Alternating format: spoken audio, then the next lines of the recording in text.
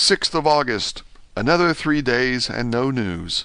The suspense is getting dreadful. If I only knew where to write to or where to go to, I should feel easier.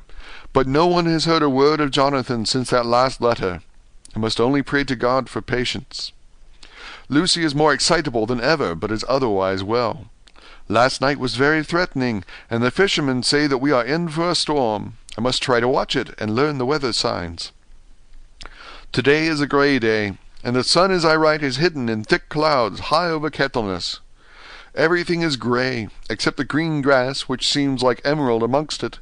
Grey earthy rock, grey clouds, tinged with the sunburst at the far edge, hang over the grey sea, in which the sandpoints stretch like grey figures. The sea is tumbling in over the shallows and the sandy flats with a roar, muffled in sea mists drifting inland. The horizon is lost in a grey mist. All vastness, the clouds are piled up like giant rocks, and there is a brool over the sea that sounds like some passage of doom. Dark figures are on the beach here and there, sometimes half shrouded in the mist, and seem men like trees walking.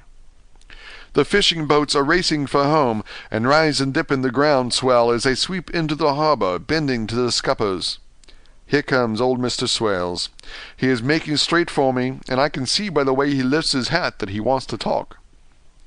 I have been quite touched by the change in the poor old man. When he sat down beside me, he said in a very gentle way, "I want to say something to you, miss." I could see that he was not at ease, so I took his poor old wrinkled hand in mine and asked him to speak fully.